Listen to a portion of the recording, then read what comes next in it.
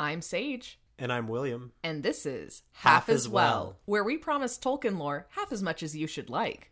Explained half as well as you deserve. Okay, this is episode number 7? I guess so. I don't know. Anyway, we started in on book 2 of Lord of the Rings, by which I mean the second half of the Fellowship of the Ring. We read chapters 1, Many Meetings, through chapter 5, The Bridge of Khazad-dûm. I personally love this section because, the book that we're reading is called The Fellowship of the Ring. That hasn't really been relevant to the story up till now. We've just been seeing we've just been following part of what will eventually become the Fellowship of the Ring, these 4 hobbits and their adventures.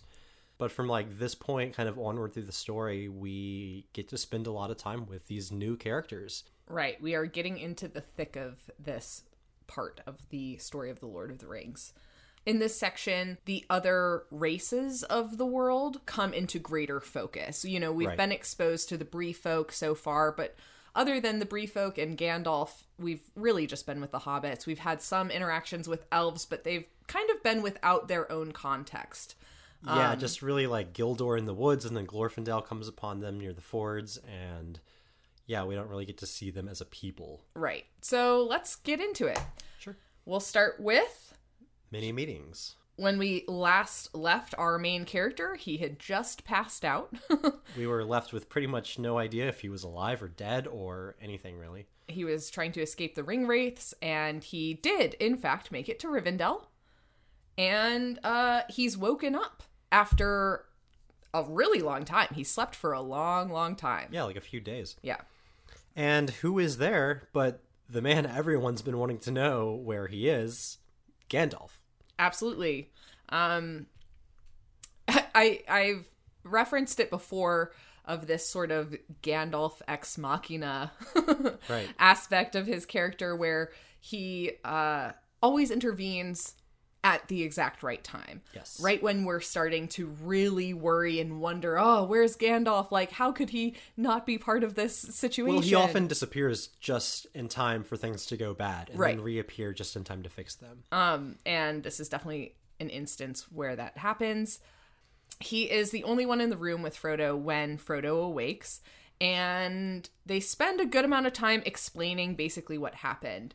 Yeah, Gandalf wants him to kind of sleep and just rest, and Frodo's like, I have so many questions. Tell me everything. Yeah, I'm not going to be restful at all if I just have time to sit here and think. I'm awake now. Please tell me what the hell has been happening. Yeah. And he finds that, he was really close to turning into a ring wraith. Even though he made it to Rivendell, there was still a shard of the Morgul blade inside of him that was slowly working its way towards his heart, which, of course, if it pierced his heart, he would become a ring wraith. Yeah, and I think there's a really great point here. Gandalf says, this shard, which he bore for, 17 days?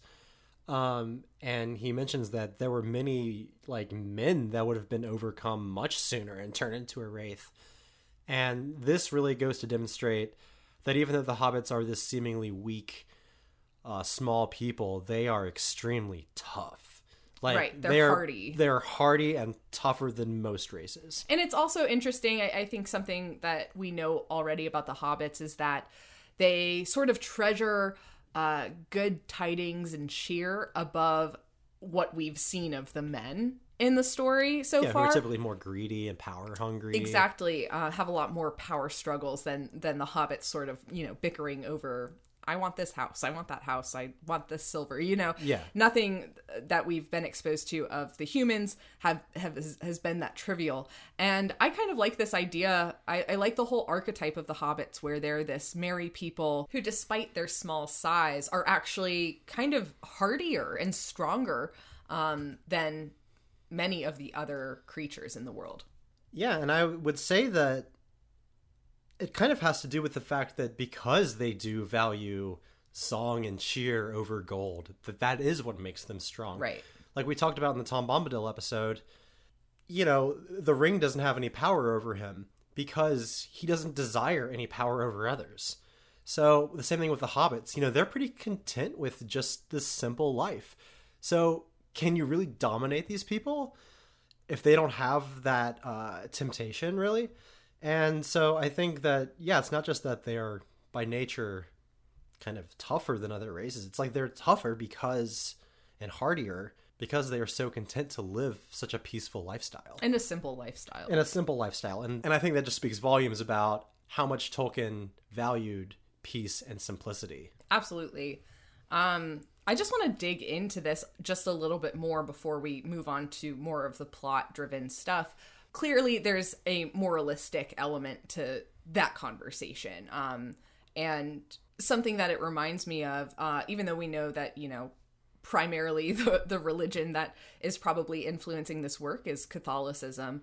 But this moralistic presentation of having certain characters who, because of their capacity to want only simple things, they're able to bear greater things than anyone would expect, reminds me a lot of certain aspects of like yogic philosophy, which often put forth that if you're seeking enlightenment, like seeking it and that's your goal, it's going to be hard to reach it. Right. Rather than doing the practices for what they're worth and seeing it as a consistent dedication to a certain way of life.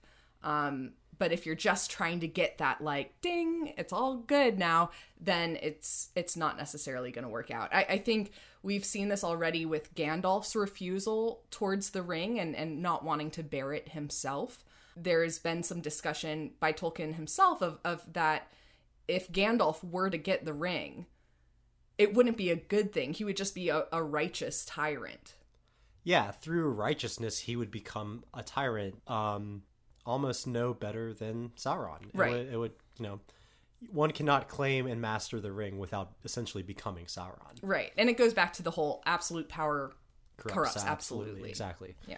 Okay. So we find out a lot about how Frodo's been doing and that Sam has been by his side most of the time.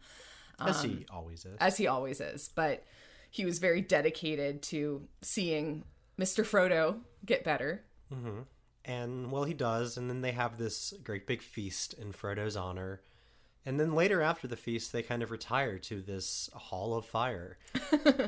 Which you've named the blog after.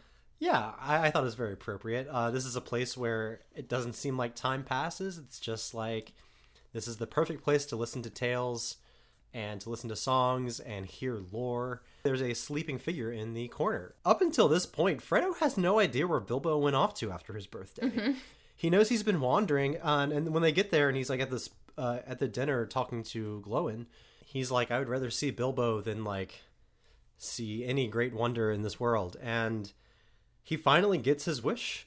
He's unexpectedly met up with Bilbo, who has been kind of laying low in Rivendell since he's found out that the enemy is searching for him. Right. But we find out that he went to the Lonely Mountain, and now he's come back to Rivendell. I think it's interesting here that there's, again, this connection between storytelling and mirth sharing and sleep or a trance-like state. I just think that Tolkien clearly loved storytelling and saw it as this art that, sure. That he wanted to include in a meta way in his own storytelling. It's not just an art that he practices, it's an art that he wants to talk about. And we see that meta nature of storytelling throughout this entire book. We also find out that Bilbo has a friend in Rivendell, the Dunedain, which means the Man of the West.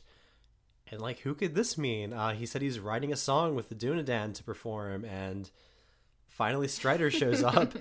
And I just love how Frodo's like, Dunedain?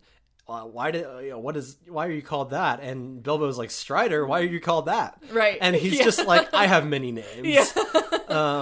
No, and it's great. And I this is one part that I just always makes my heart very full, just knowing that Aragorn and Bilbo are old friends. Yes. I think it's really cute. And just a little backstory. Aragorn was 10 years old and living in Rivendell when Bilbo came through. Okay. During The Hobbit. And then, as we know, on the way back, he spent some time in Rivendell. Right. And so I'd like to imagine that this is when Bilbo got to know Aragorn as a young boy. Yeah. And so Aragorn's probably grown up his whole life hearing stories about Bilbo. Definitely. And so I think it's really cool that now Aragorn, an 87-year-old man, is another rough, rugged ranger we know he's grown up to be, is friends with this old hobbit, and they're going off to write a song together. Yeah, I think it's quite silly. I think it's really interesting that Bilbo was actually the author of the special poem that is attached to Aragorn's name about his heritage and his eventual ascendance to the throne. All that is gold does not glitter. Yeah, all of that. That was written about Aragorn by Bilbo. Right.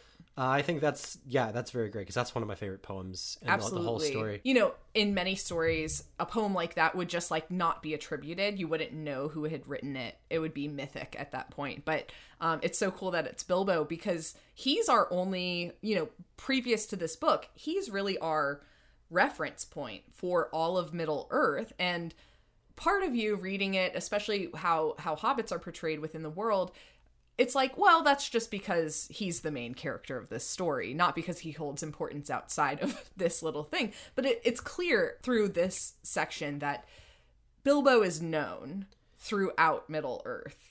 Yeah, and well, it's interesting that you said that this would typically be attributed to a mythic thing.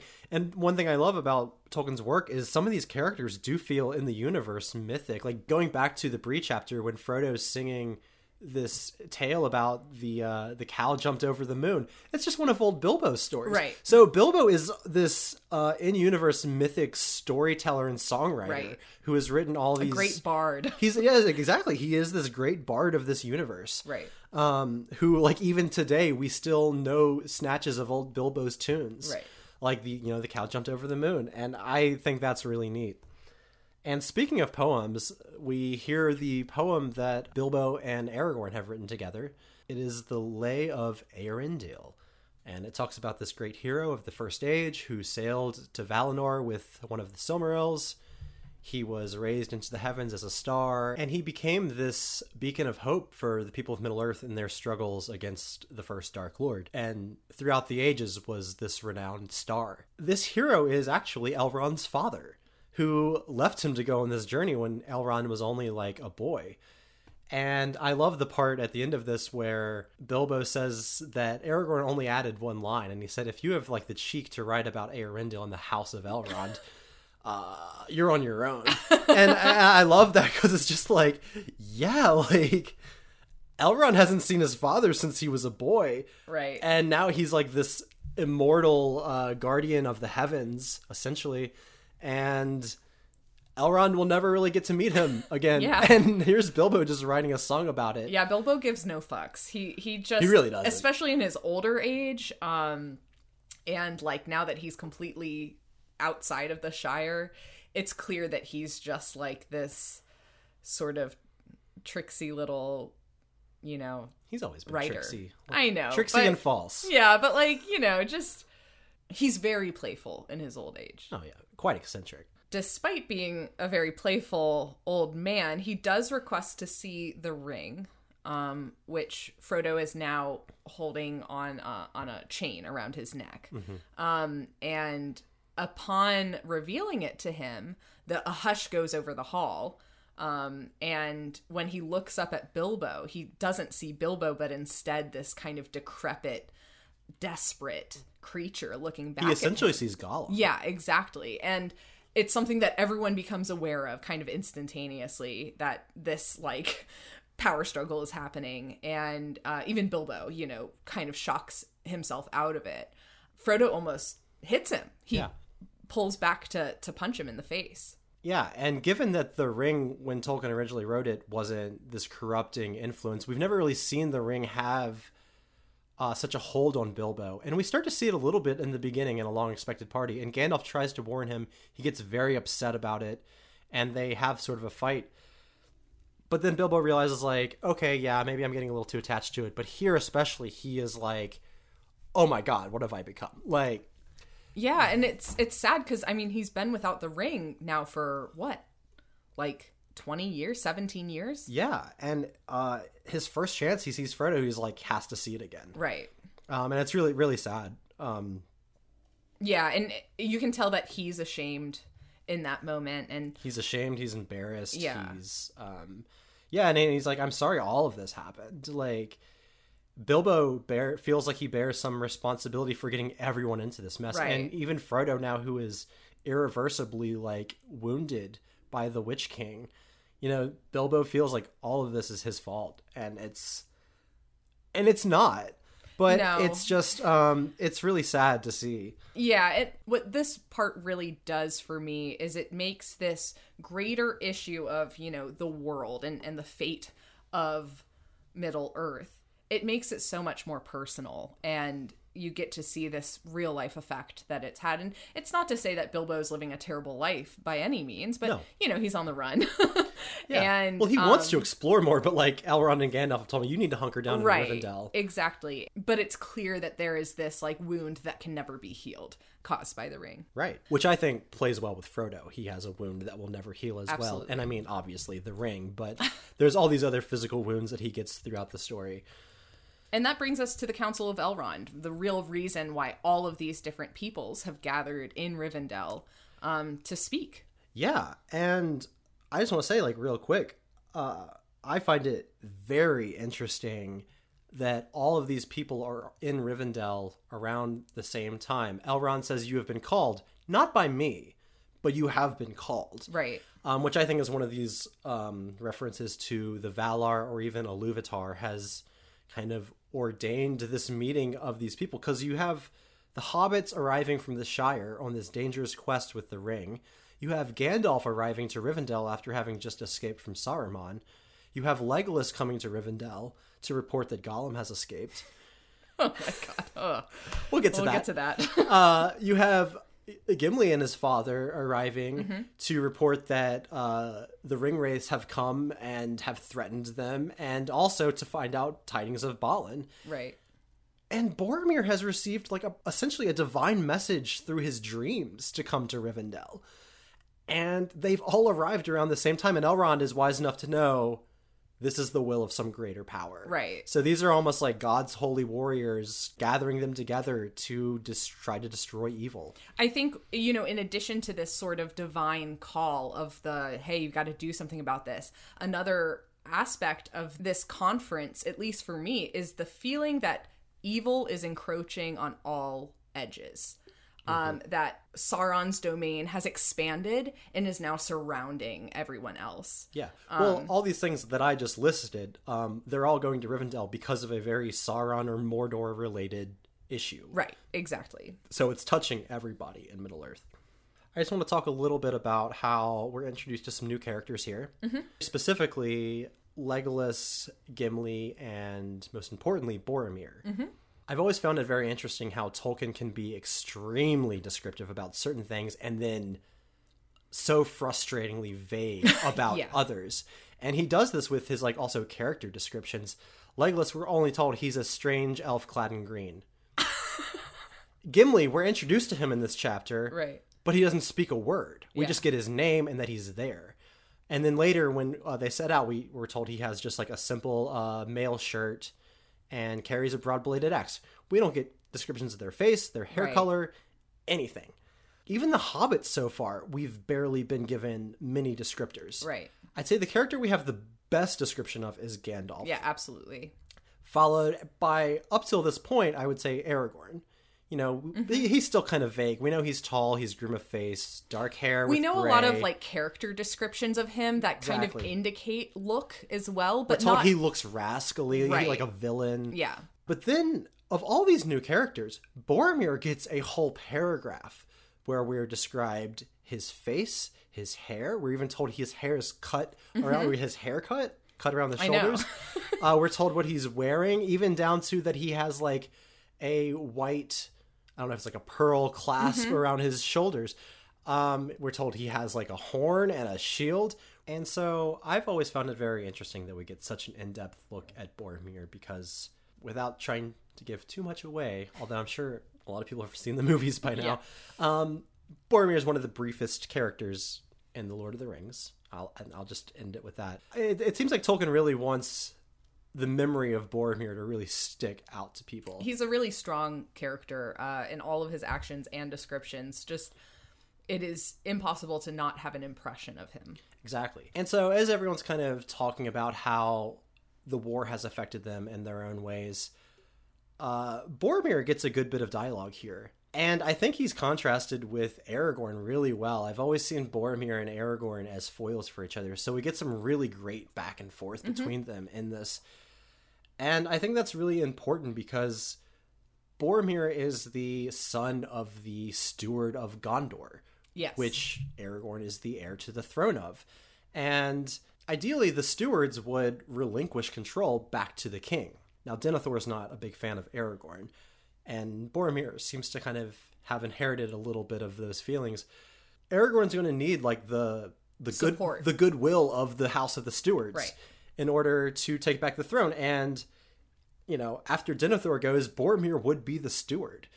Aragorn's kind of eyeing Boromir here as if like, you're going to be my steward one day, and I need to win you over. Absolutely. And so Boromir is very proud and very kind of denying the royalty of Aragorn. Not necessarily like denying the fact that he is the heir of Isildur, but kind of like, who's this ranger of the, like this man of the north? There's all these jabs that he takes at Aragorn. He's like, you know, the sword of Elendil would be great if indeed it could return out of the shadows of the past. Right. Like, it's kind of like, and Aragorn's like, I forgive your doubt. Like, I'm this rugged man of the north. You're this princely man of the south. I love this contrast between that. Right. And kind of the idea of like a hero. Aragorn is sort of like what we said earlier, like he feels fair, but looks more foul. Whereas Right. Boromir kind of has this very classic knight in shining armor, Lancelot like feel to him. Very much, and he's very hot-headed. And sort of quick to judge, quick to action. He's definitely ruled by his passions in a way that we've already seen Aragorn is not. Aragorn is very thoughtful and pretty methodical, and He's pretty wise Yeah. too, and he's compared actually to Gandalf a lot, which I think is very interesting. And also, he's much older than Boromir. He's That's like 87. I think Boromir is like 40 or something. right. So he's like twice his age. What I love through this back and forth between Aragorn and Boromir, we see kind of a bit of Aragorn's bitterness. Boromir's talking big about how Gondor, we're holding back the foe and stuff. You know, we're on the front lines of this war, which is true. But Aragorn's like, it's not really fair to say you hold back everything, because here in Right. the north, I defend this land, me and the Rangers, and there's plenty of evils in these woods here. And guess what? Your people love you, but the people here despise us, even though we defend them. Right. And I think it's worth pointing out that a long time ago, all of this Northland between the Shire and Rivendell was the old kingdom of Arnor, which was the sister kingdom of Gondor. But it, through plague and civil war and war with the Witch King and all these terrible things, eventually just fell into ruins and wilderness. Right. So all these lands we've been wandering through with Strider, this is his kingdom. Totally. In addition to Gondor. And he's not like a king in exile. He's like a king in his land, but his kingdom has fallen. Right. And there's these people in Bree that probably don't know anything about the Old Kingdom. And Aragorn defends them, and they hate him. They spit at him and curse him. Right. And you can understand where some of his bitterness comes from, this chip on his shoulder. And I've always thought that added an element to Aragorn that's really cool, because I think sometimes he can be accused of being too much of a goody two-shoes, just too pure of a character. But, you know, he's...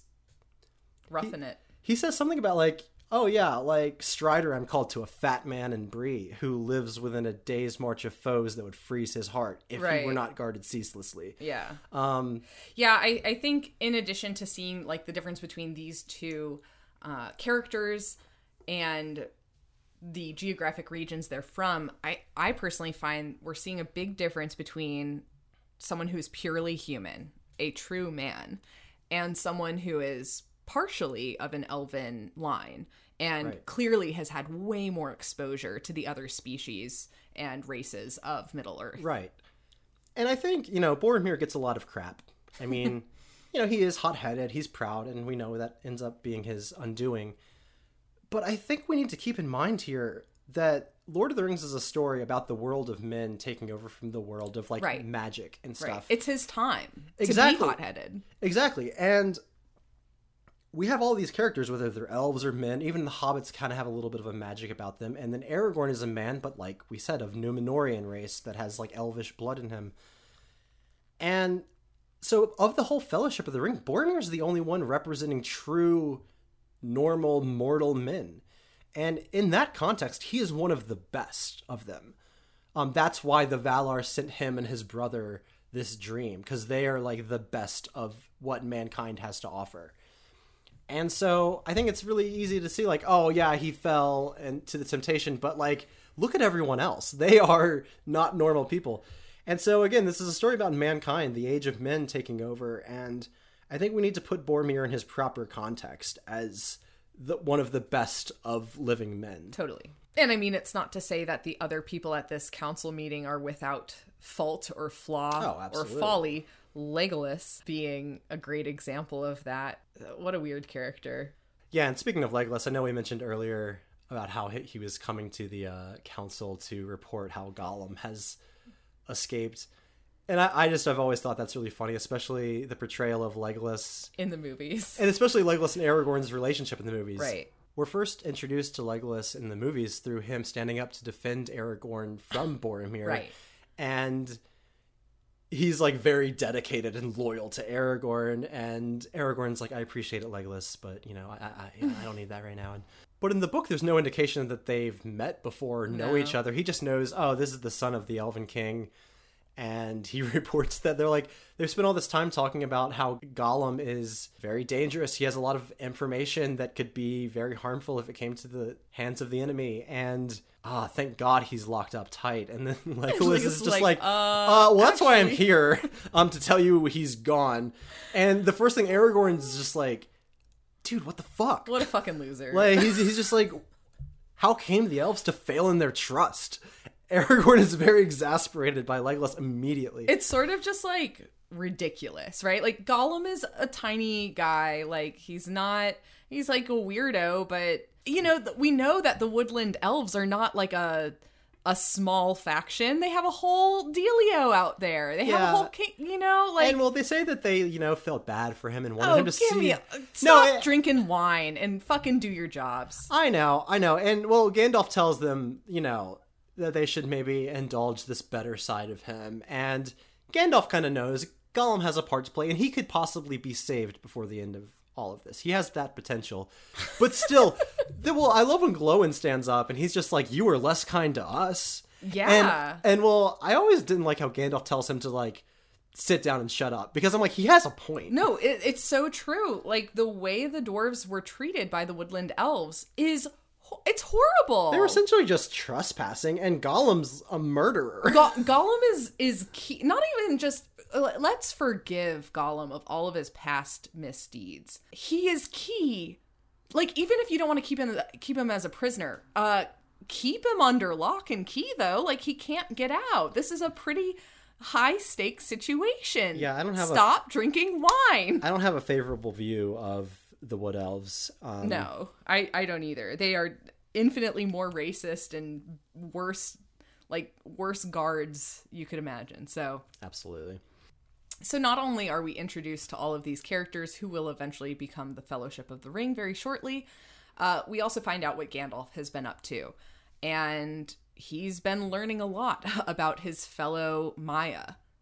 Yeah, Saruman, who was mentioned earlier on.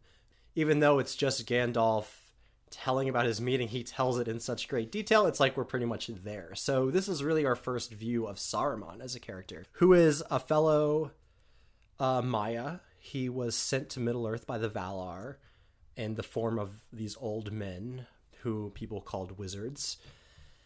And much like Sauron himself, he once served the Vala god Aule, who is this blacksmith earth god. And this is where Sauron learned a lot of his blacksmithing arts from. And also we know Saruman knows probably the most about the Rings of Power of all the wizards. This is like the lore that he's really decided to go in for because he is of Aule. He probably knows the mind of Sauron better than anyone, given that they used to essentially work for the same guy together. Right. So he probably knows Sauron intimately.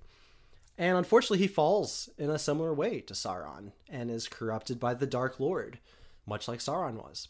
So I think with Saruman, we get a really interesting look at probably what it was like with Sauron when he fell. We never really see that in the story. We're just told He used to be with Aule, and then he defected to the Dark Lord. And essentially, it's clear that Saruman is not to be trusted, and the lands that he is kind of around should not be approached in the same way. And this is going to affect Boromir's, if he ever would return to Gondor, this would affect how he went back through and whether he would go to Rohan or not.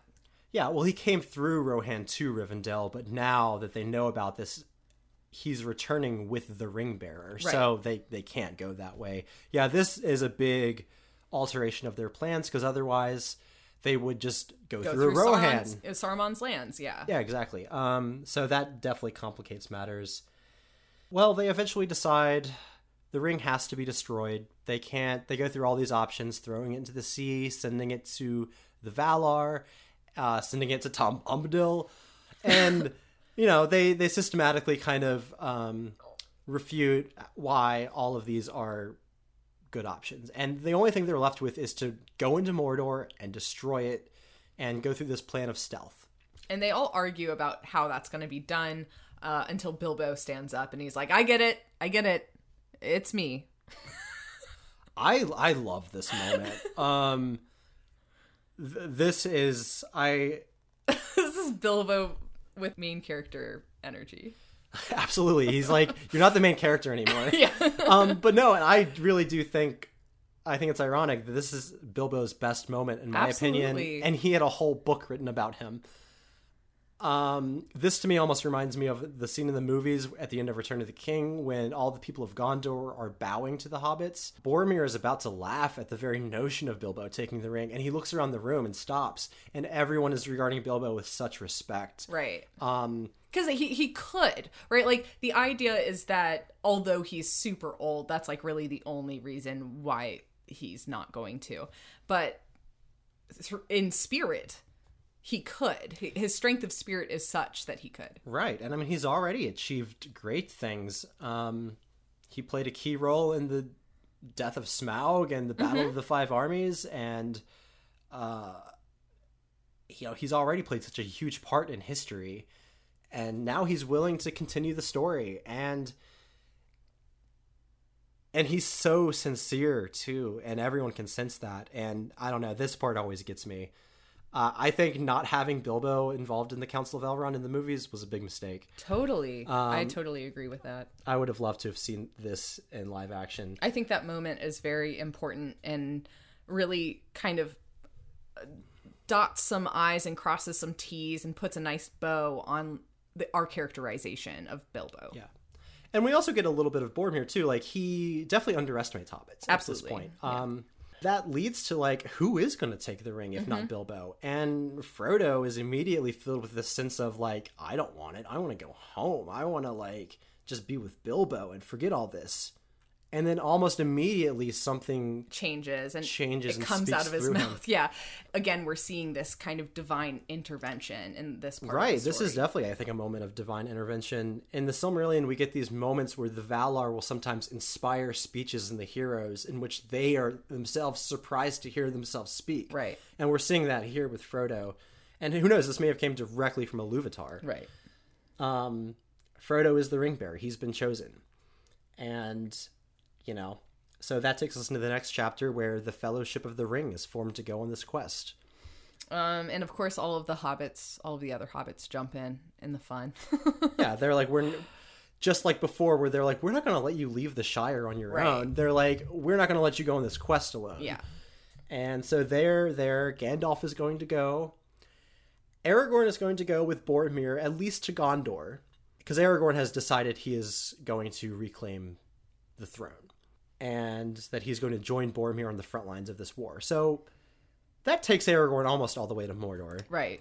Then representing elves and dwarves, we get Legolas and Gimli.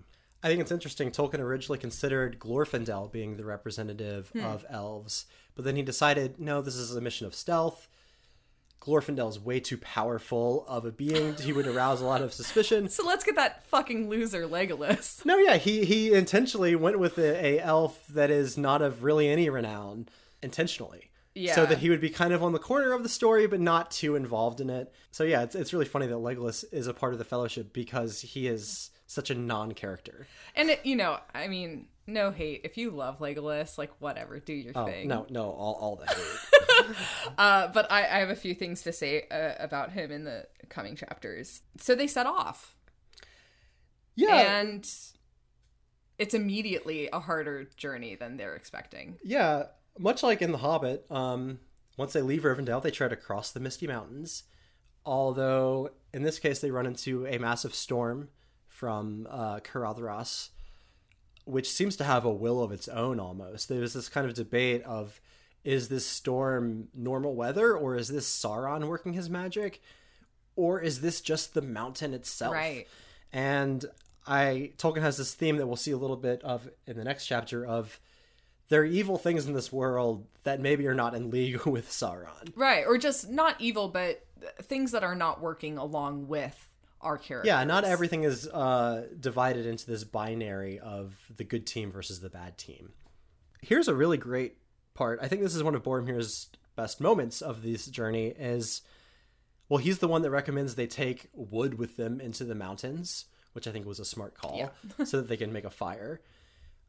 As Frodo is passing out from like hypothermia, Boromir's the one that pulls him out of the snow and brings to the attention of everyone else, hey, the halflings are like dying. We can't just wait out this storm in place. We need to go ahead and see if we can find a little inlet where we can shelter. Yeah, so I see with Boromir a lot of prudence and a lot of also like pity for the little folk. He's not just all pride. He feels for like the smaller people who can't really, who aren't as capable. Yeah.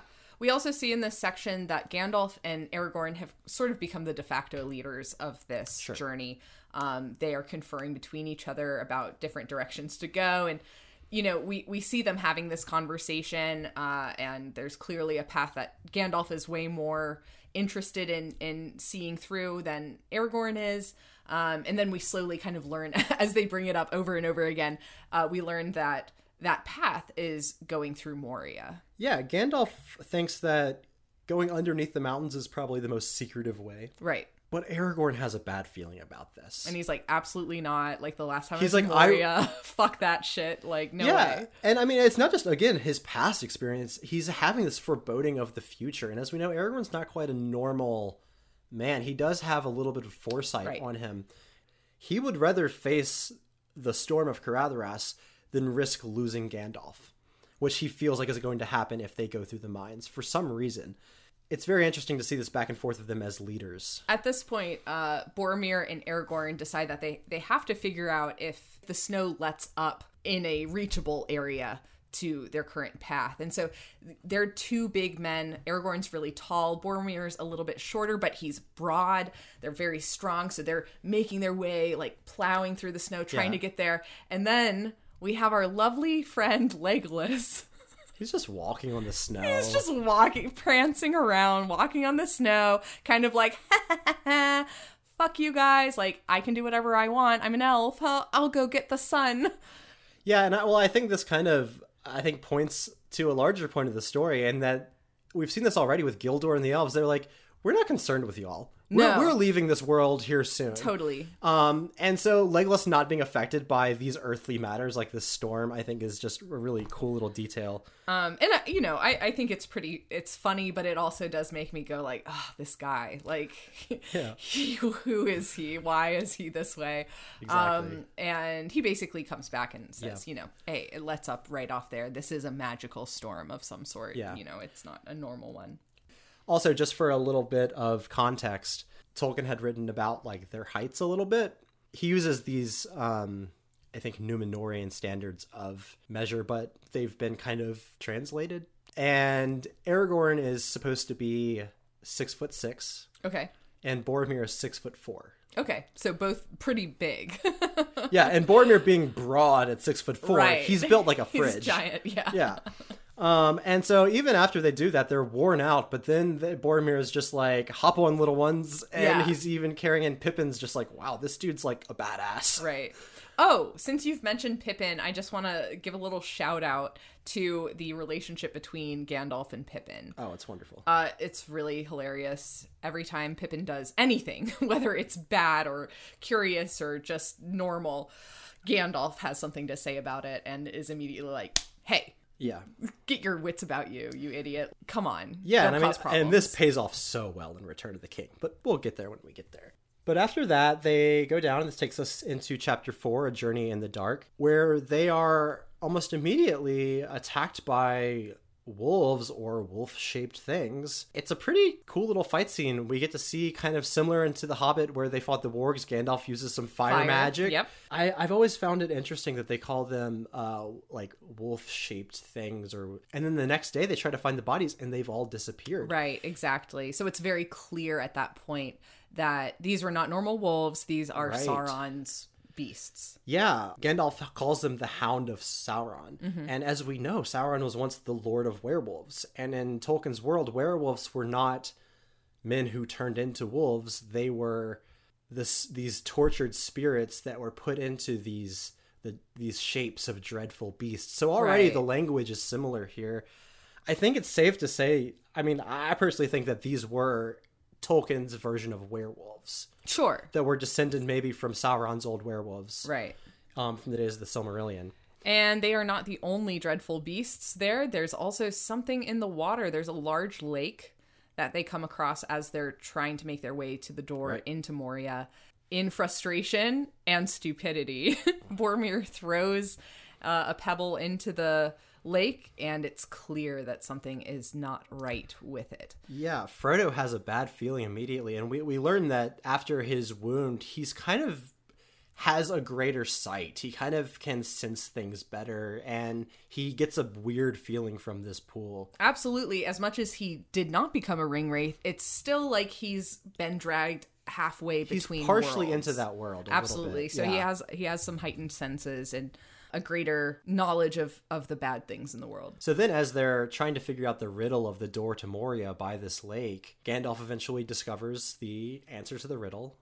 Speak friend and enter. Very You must simple. say the Elvish word for friend. Yep. Back in the day, the dwarves of Moria were really friendly with the elves that lived in this land called Hallen. So yeah, there was a lot of coming and goings between the elves and dwarves. So all they had to say was like, "Hey, friend," and they go right in. Gandalf mentions the reason they couldn't come up with it is these are too suspicious of times. No one would basically leave an unlocked door. Like, there's no way, exactly. Right, yeah. So I've always thought that was really cool. But as they finally are going in, the Watcher in the Water comes out and grabs Frodo, of all people. Everyone's kind of like rooted to the spot. I love, again, we get these moments where we see that when everyone else is filled with fear, Sam leaps to action here, and he immediately goes and tries to start chopping the tentacle. I've always thought that was really cool. They make their way in, and the Watcher barricades the door. barricades the behind door, and Gandalf mentions there are older things in this world that, again, the Watcher isn't really allied with Sauron. It's just there's something about it. It's suspected that it's the fact that Frodo is bearing the ring that draws the Watcher to attack him. Exactly. And then they're in Moria. A lot of their travels through this abandoned dwarven city is in the dark. They're hearing some information from Gimli. I think there's a very beautiful scene when he tells the story of Moria and what it used to be. And a line that really caught my attention is that after he is done his story, they kind of have questions and stuff, but he would speak no more. He's sort of solemn. Yeah, I think it's like after he had sung his song, Gimli would say no more. Yeah. Gimli is the character of all the members of the Fellowship that were present at the Council of Elrond that didn't speak a word. Right. And so we're first introduced to him in this part of the journey where now they're potentially going to Moria, where Balin went. And we get some really great Gimli moments here. He is a character of few words, but when he speaks, he's to the point. He's very proud of his dwarven heritage. I was going to say, like, he's a man of few words unless he's talking about his dwarven heritage. Yeah. Then he just suddenly waxes poetic. And I think there's, like, a really interesting parallel with Frodo here. I'm not sure if it's in The Lord of the Rings or if it's in Unfinished Tales, but there's a mention of Gimli, how he wanted to go with Thorin on the quest to reclaim the mountain, but at the time he was considered too young. And so remember, Fili and Kili were the young dwarves. Right. Gimli was younger than them at the time. So obviously, once the mountain was reclaimed, Gimli went to go live there. He had grown up hearing all these, again, like Aragorn, these stories of Bilbo and the company of dwarves. he's also heard a lot about his dwarven history, and it means so much to him. And now he's getting out to go out into the real world and experience these things just as Thorin and Balin and them did, and his father Glóin.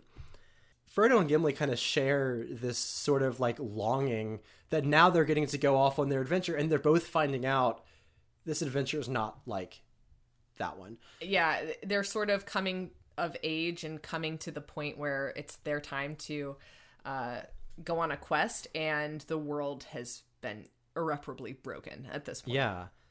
And I think it's worth noting, like, Balin is, I think, a similar relation to Gimli as Bilbo is to Frodo. He's kind of like a cousin / uncle character. Following this parallel, I find it really sad that Frodo goes on this journey to Rivendell in which he's reunited with Bilbo. Mm-hmm. And the whole reason Gimli and Glóin had gone to Rivendell was A, to let Bilbo know Sauron's looking for you, but also B, to find out tidings of Balin. Right. And so now we're approaching the end of Gimli's, like, one of the main reasons he's come. And it has a much more tragic ending than Bilbo and Frodo's reunion. Absolutely. He finds Balin's grave. Yeah, and in addition to that, they also find sort of the ledger that has documented the past 30 years of history in Moria. Although it's kind of marred and messed up, they're able to make out a few things. But right as they're sort of having this moment of, let's like, read about this and kind of, honor the dead, the orcs show up. Right. It's immediately clear that they need to get out of Moria. There's no way out but through. They don't have any time kind of to waste. So, like, we can't move the remains of Balin and the other dwarves. We just need to take these ledgers and get out of here. Right. I think a really cool thing that happens here in the Chamber of Mazarbul, like you said, that the orcs attack, and kind of tying back to earlier when Boromir saves Frodo, this troll starts to make its way through the door, and Boromir tries to attack it. His sword is notched, can't penetrate, and then Frodo jumps to his defense and takes out Sting. And I mean, Sting is, again, an elven blade from Gondolin. Absolutely. Made to fight orcs and trolls and evil spiders. So I think it's really cool, given their later relationship. Already, Boromir has saved Frodo. Frodo has leapt to Boromir's defense. Right. And which makes their ending of their relationship that much more tragic. They get out of there, and just as they're about to finally escape Moria, they meet this being of shadow and flame. Right. It makes Legolas drop his bow. It makes Gimli drop his axe when they see it. And Gandalf realizes this is a Balrog.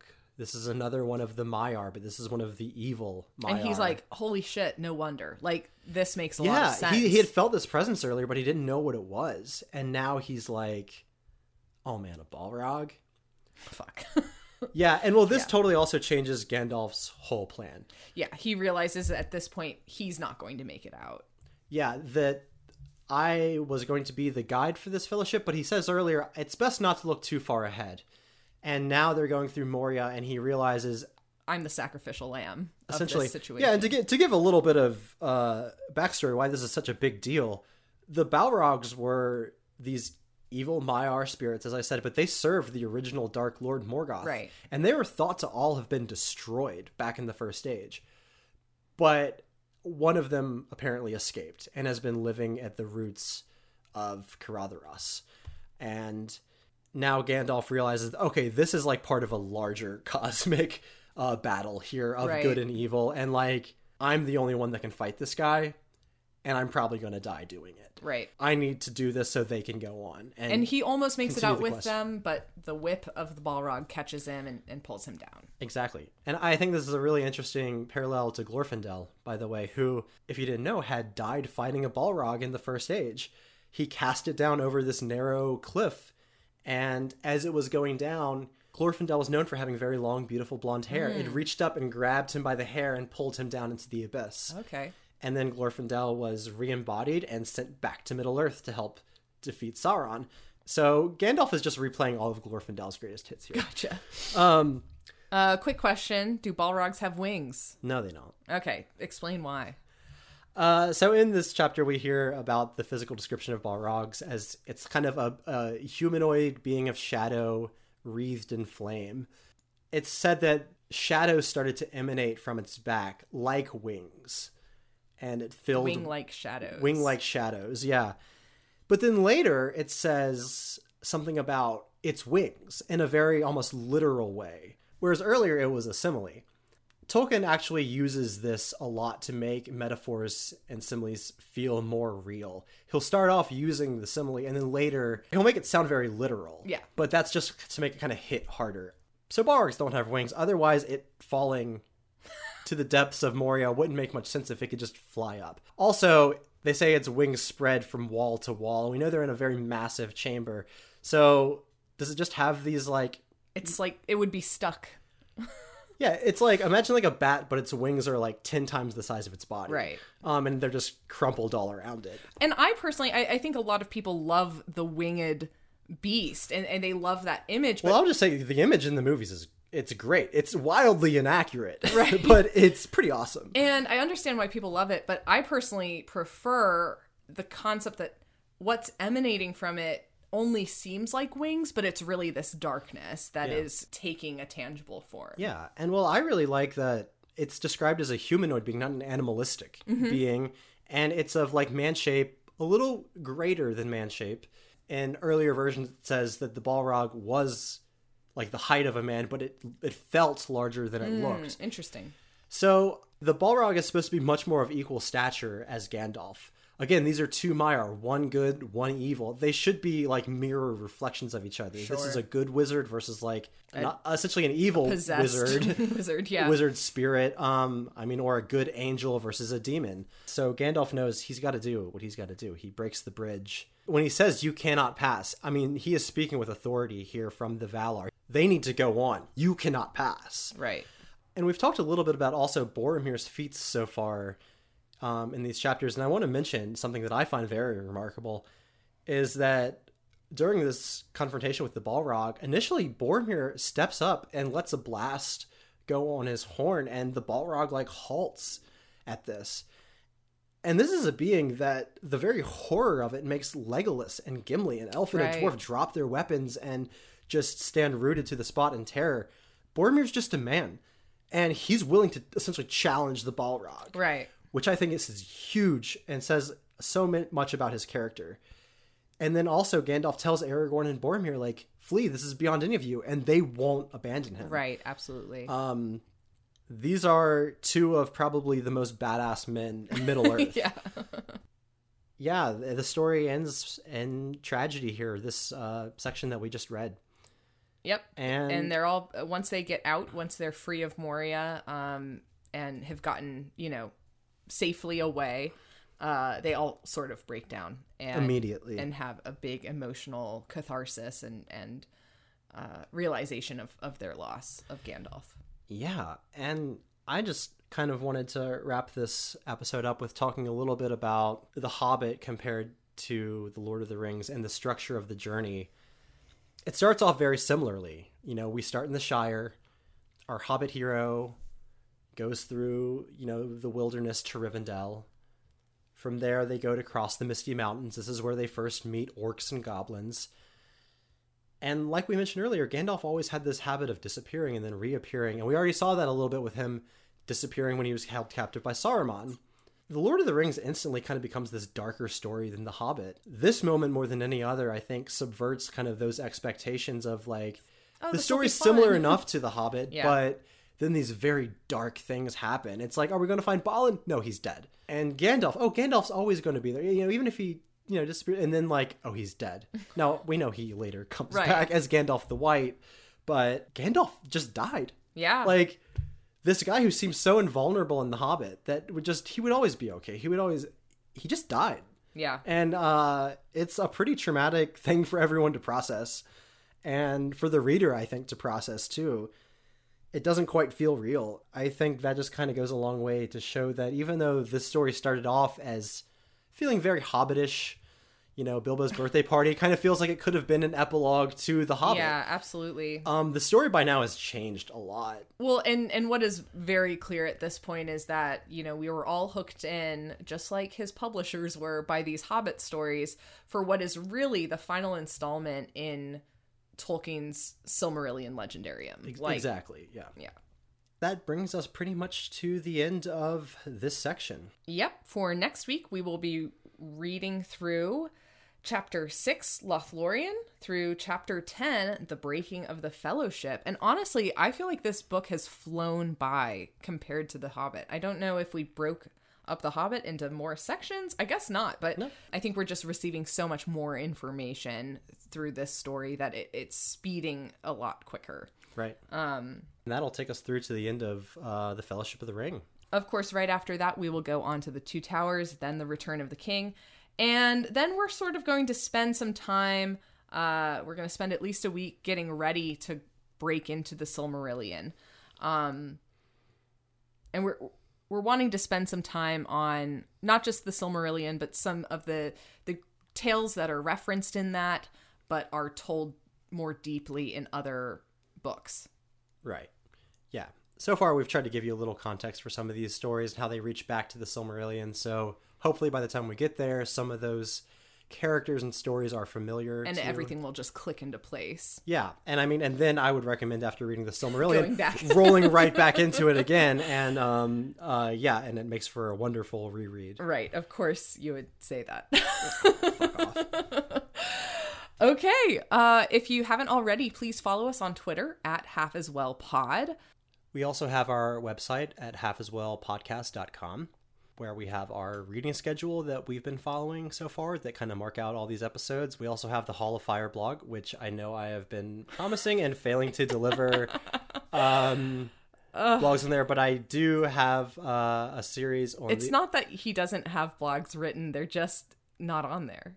I feel like you have all of the materials. You just need to put it I just got to put it together. Yeah, exactly. But we got some thoughts on Sauron and also Tom Bombadil that I want to do deeper dives into that we can't really get into here.